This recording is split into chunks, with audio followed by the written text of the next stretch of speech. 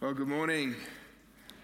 My name is Adam. If we haven't had the chance to meet yet, I'm part of the team here and thrilled that you could be with us today.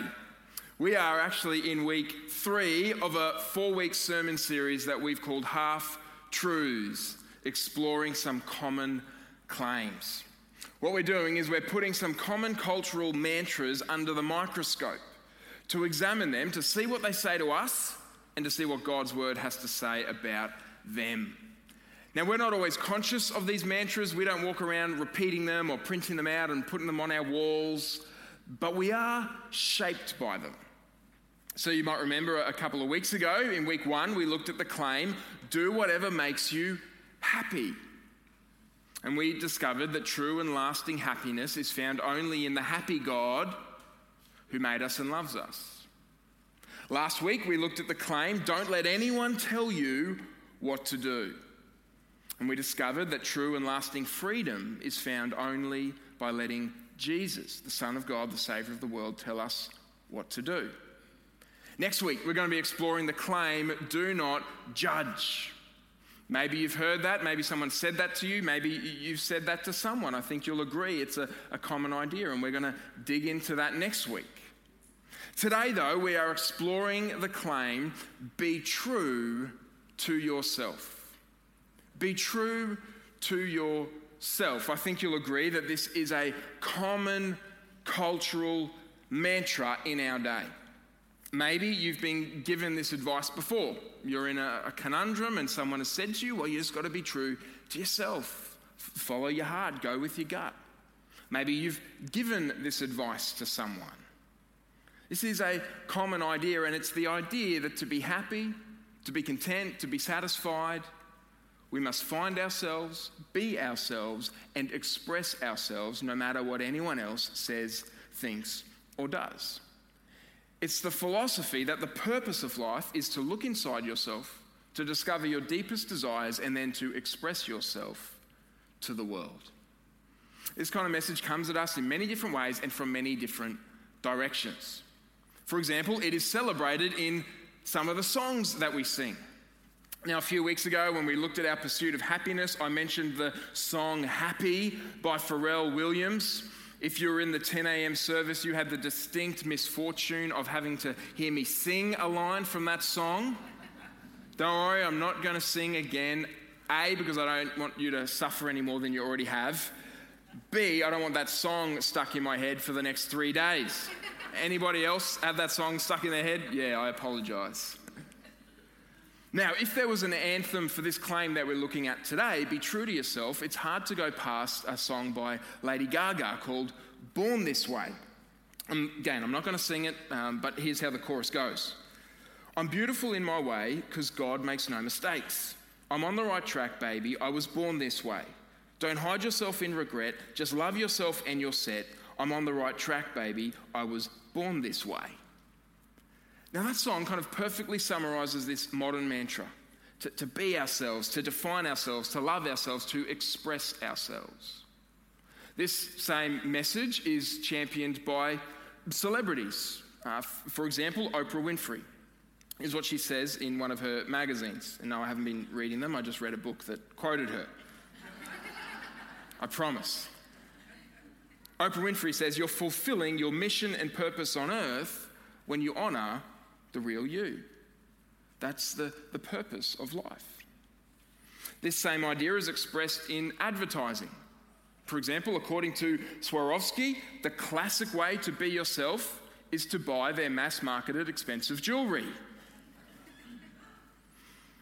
This idea has even found its way into our language. I wonder if you've heard the saying, you do you. Or as someone unfortunately made me aware this week, there's another variation of it, you do you, boo, which is even worse. And of course, this idea is often found in movies as well. For example, a few years ago, there was a movie released that was called Lady Bird. It's this story of a young woman. She's in her final year of high school, and she just cannot wait to finish so she can escape her hometown and her family. She has a really rocky relationship with her mum, and so she just wants to get away from it all. She sets her sights on a prestigious college, arts college in New York. And she just wants to go there to begin a new life. And she also decides to rename herself. And she calls herself Ladybird. And one day while she's at school, someone asks her, "Is that really your name? Like your given name?" And she responds and she says, "Yeah, it's my given name. It's the name I gave to myself. It's been given to me by me." Now again, this just perfectly encapsulates this modern mantra. This young lady chooses to define herself, to rename herself. She writes her own story. This is the message that comes at us in many ways and from many different locations. The question is, what should we think of it? How should we respond to it? Well, truthfully, this mantra is not entirely wrong. Depending on what we mean when we say it, to be true to ourselves can be a good thing. For example, it's a good thing to live with integrity, to live in line with your convictions and your values. This is what the Bible says in Proverbs 10, for example, verse 9. "Whoever walks in integrity walks securely, but whoever takes crooked paths will be found out." It's a good thing to be true to your convictions, to your values. For example, maybe you remember back in 1998, right before the start of the Tour de France, there was a huge amount of performance-enhancing drugs that was discovered in the support car for Team Festina.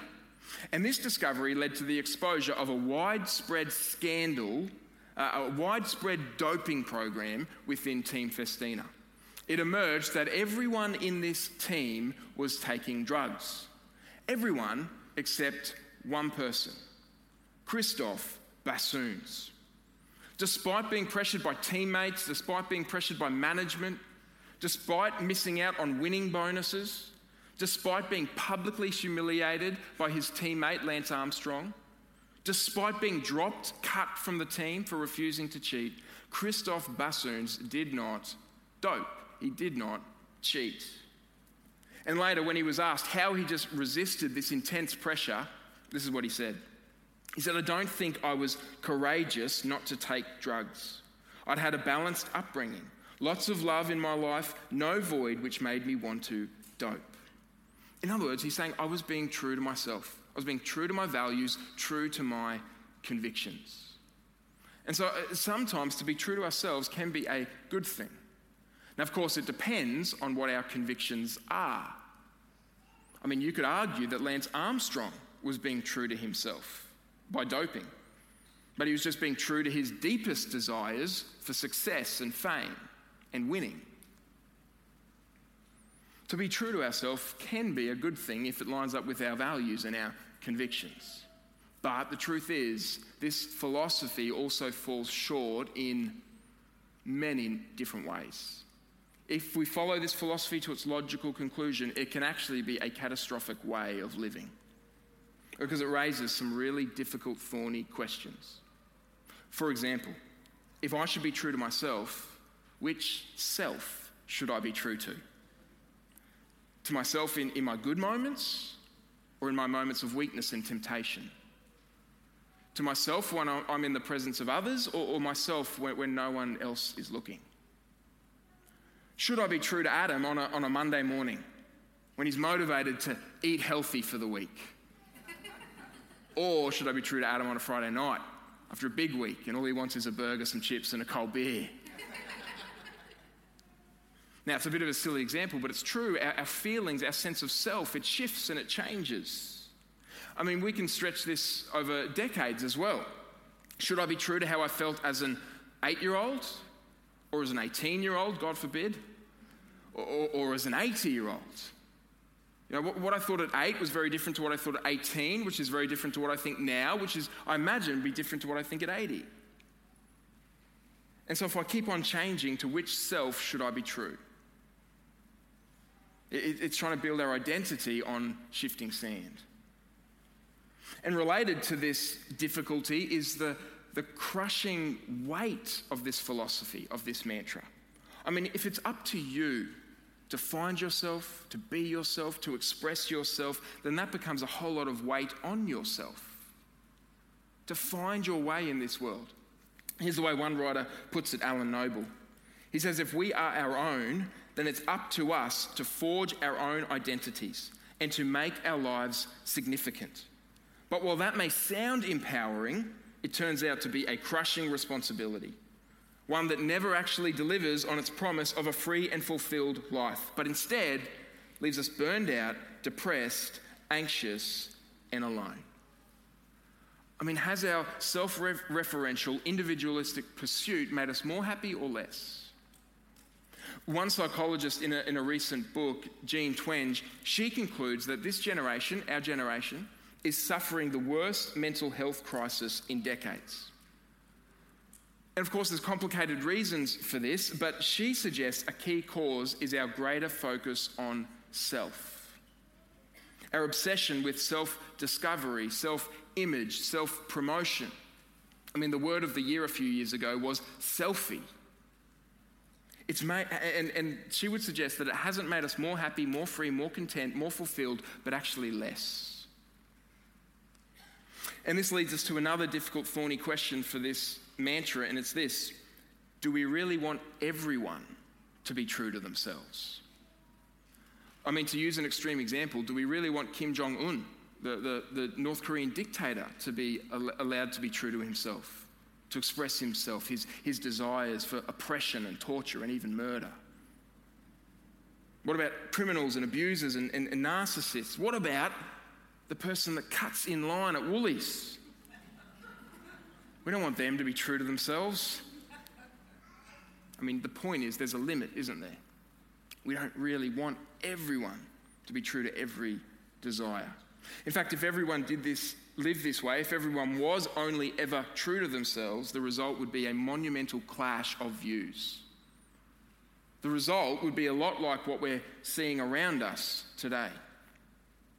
Here's the way Tim Keller puts it in his book, Making Sense of God. He says, under the conditions of the modern individualistic self, social ties and institutions are eroding. Marriage and family are weakening.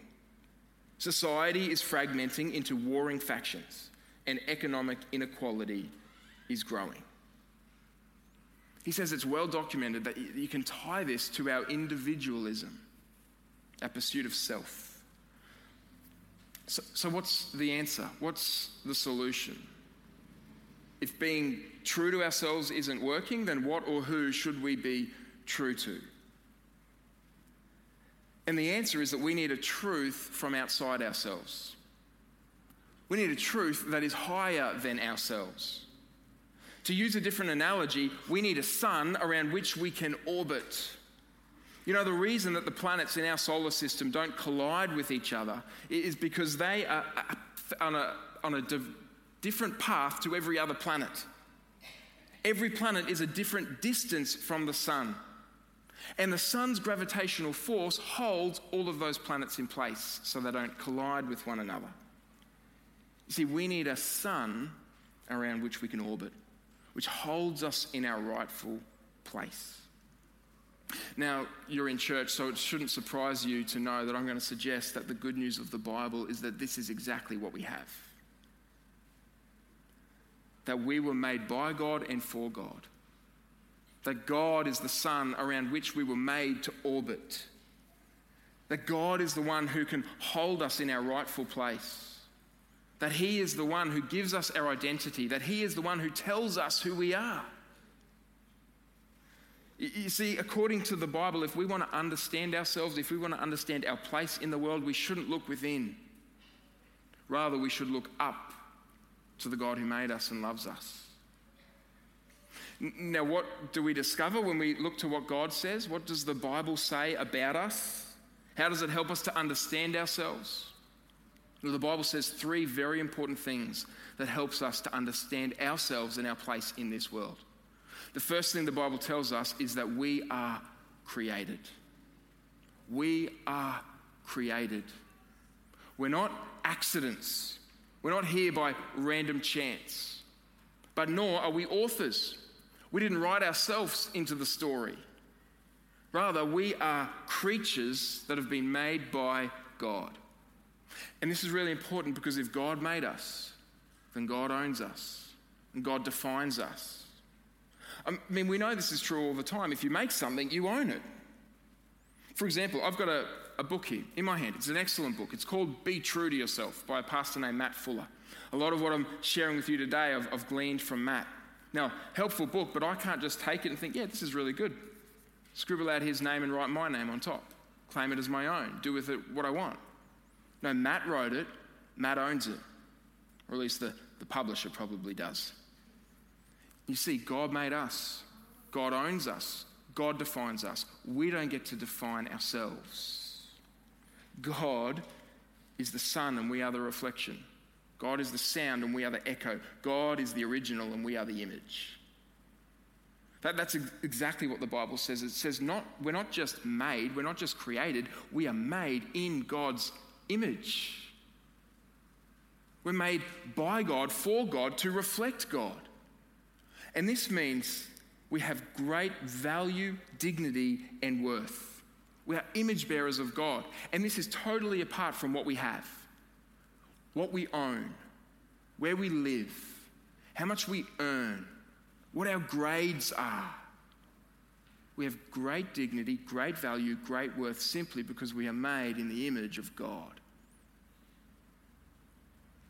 C.S. Lewis said it this way. He said, there are no ordinary people. There are no mere mortals because every single person you meet has been created in the image of God. And they have objective value and worth.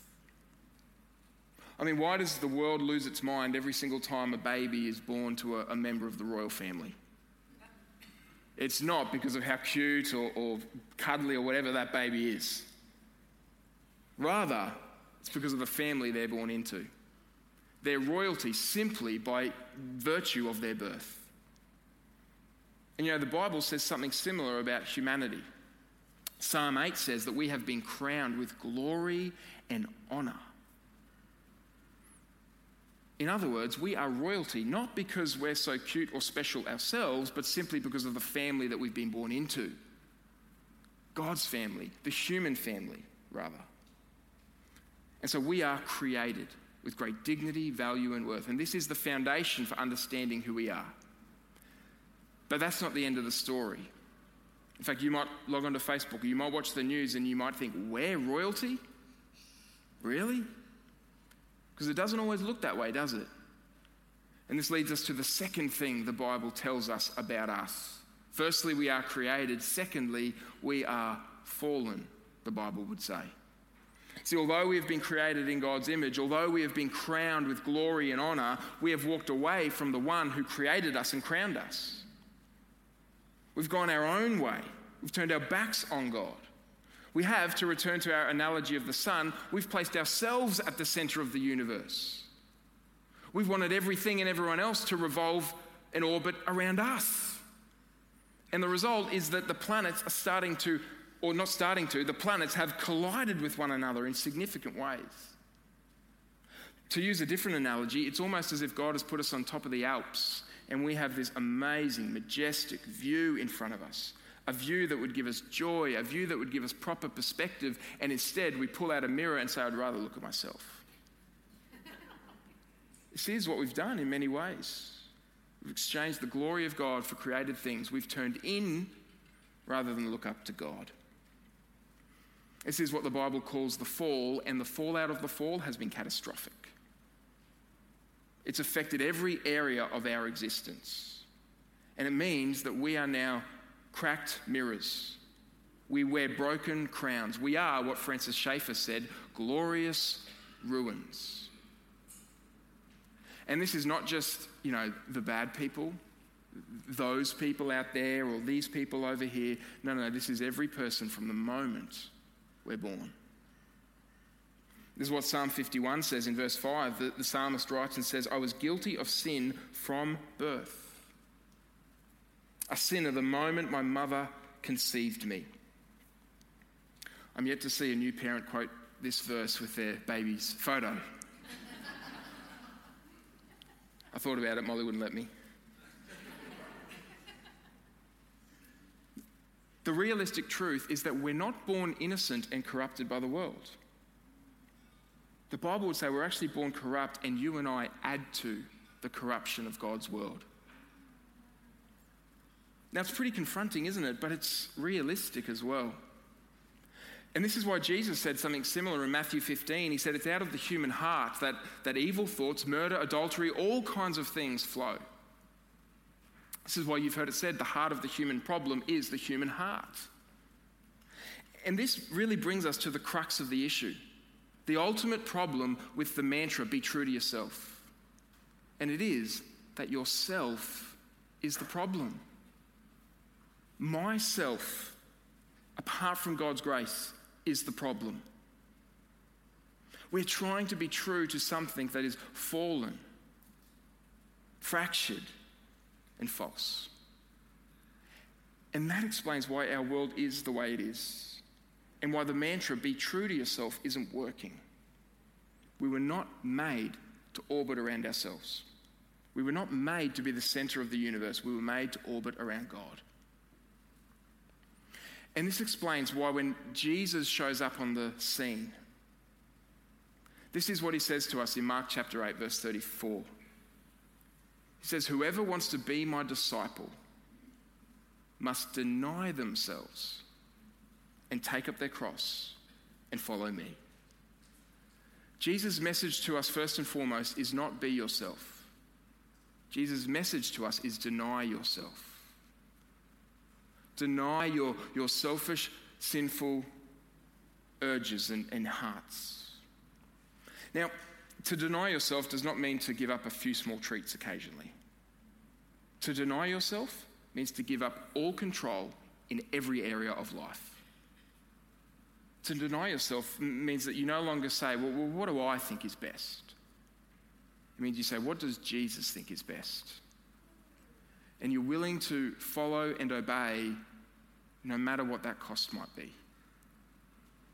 That's why actually Jesus describes it almost as death. He says we are to take up our cross and follow him. We don't just follow him to church on Sunday occasionally. We lay down our lives and we follow him no matter what the cost may be. Now, this is confronting stuff, isn't it? Jesus doesn't just demand some of our lives, he demands all of it. Jesus isn't just an accessory that we can kind of fit in somewhere in our lives. He is our lives. And that's why he goes on to say in verse 35, it says, for whoever wants to save their life, cling to it, hold on to it, be in control of it, will lose it. But whoever loses their life for me and for the gospel will save it. Jesus says, if you live for yourself, you will ultimately lose everything. But if you put your life in his hands, you will ultimately gain everything forever. And this brings us to the third thing the Bible says about us. It says we are created in the image of God. We are fallen. We are glorious ruins. But thirdly, most importantly, the Bible also says that we are redeemed, made new, healed, put back together, being restored in Jesus. And you see, this is why Jesus came, to give us our true selves back. Jesus didn't come to condemn us, but nor did he come to give us a pat on the back and to say, well, just keep doing what you're doing. And we came to rescue us, redeem us, and restore us. He paid the penalty of our evil, our sin on the cross once and for all. He rose again to defeat death and all of our enemies, and he pours out his Holy Spirit so that we might be remade in the image of Christ, in the person that God made us to be, which is our true self. And this is why the only way to find everything that we're looking for, it's not actually to be true to ourselves. It's to be true to Jesus. Because Jesus has been true to us, faithful to us, even to the point of death on a cross. See, Philippians 2 says that Jesus Christ, the Son of God, the one who had the highest honor, the highest name, the most lofty identity, that he descended from heaven to earth and he died in disgrace and in shame. Why? So that you and I could be given a name and an identity that lasts forever. So that we could be crowned again in glory and honor as God intended us to be. And so that we could have a status that is more precious than gold. This is our status according to 1 Peter chapter 2. Listen to what these words say.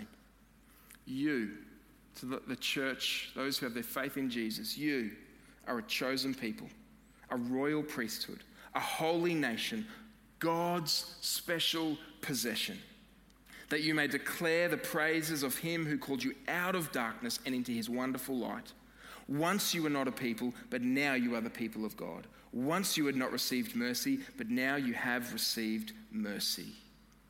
If you are in Christ, this is who you are.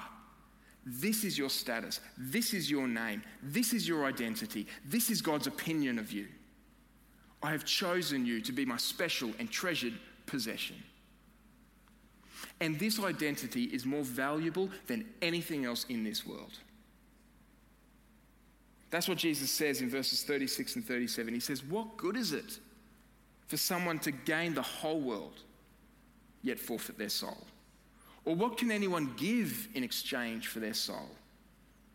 In other words, there is nothing you could own, there is no one you could be, there is no relationship you could have that compares to knowing Jesus, that compares to having this identity. The only way to true and lasting fulfillment is to discover the true self that God created us to have and created us to be in Jesus. And I want to bring us back to that movie that I mentioned at the start, Lady Bird, because it has a very surprising ending. See, this young lady who wanted to escape her mother, escape her hometown, she wanted to go to New York, and she renamed herself as Lady Bird. In the end, she discovered that to be yourself, to create your own identity, to be true to yourself and only yourself, it wasn't all that it cracked up to be. And there's a really powerful scene at the end where she wanders into church for a little while, and then she walks out and she picks up the phone and she calls her mum. Remember, she had a rocky relationship with her mum. She just wanted to get away. Now, she couldn't get through, so she leaves a message. And the message said this. It said, "Hey, Mum, it's me, Christine. The name you gave me, it's a good one." And you see, the God of the universe, the God who made you, the God who loved you, he has given you an identity, a name. And you don't have to earn it. You don't have to fight for it. You can't buy it, but he gives it to you as a free gift through his Son, Jesus Christ. He says, "You are my special, chosen, treasured possession." If you're in Christ, that's your name, that's your identity, that's who you are.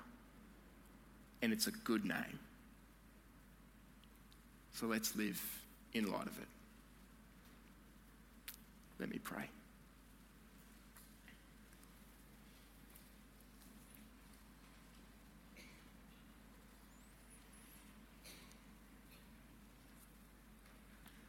Father, thank you that you have not left us to find our own way, to sort ourselves out. The truth is we can't. But you, through your Son Jesus, have drawn near to us. And through his finished work on the cross, through his life-giving resurrection, and through the presence of your Spirit, you have given us a name, an identity, a status that will last forever. No one and nothing can take this away from us, and no one and nothing can separate us from your love. And so this morning, help us to rest in this identity that you've given us. Help us not to look within, but help us to look up to who you are and who you have created us to be. So Lord, help us to trust you and forgive us where we've wandered from you, chasing other things that will not satisfy. We return to you. We put all of our hope in you this morning. And we pray this in Jesus' name. Amen.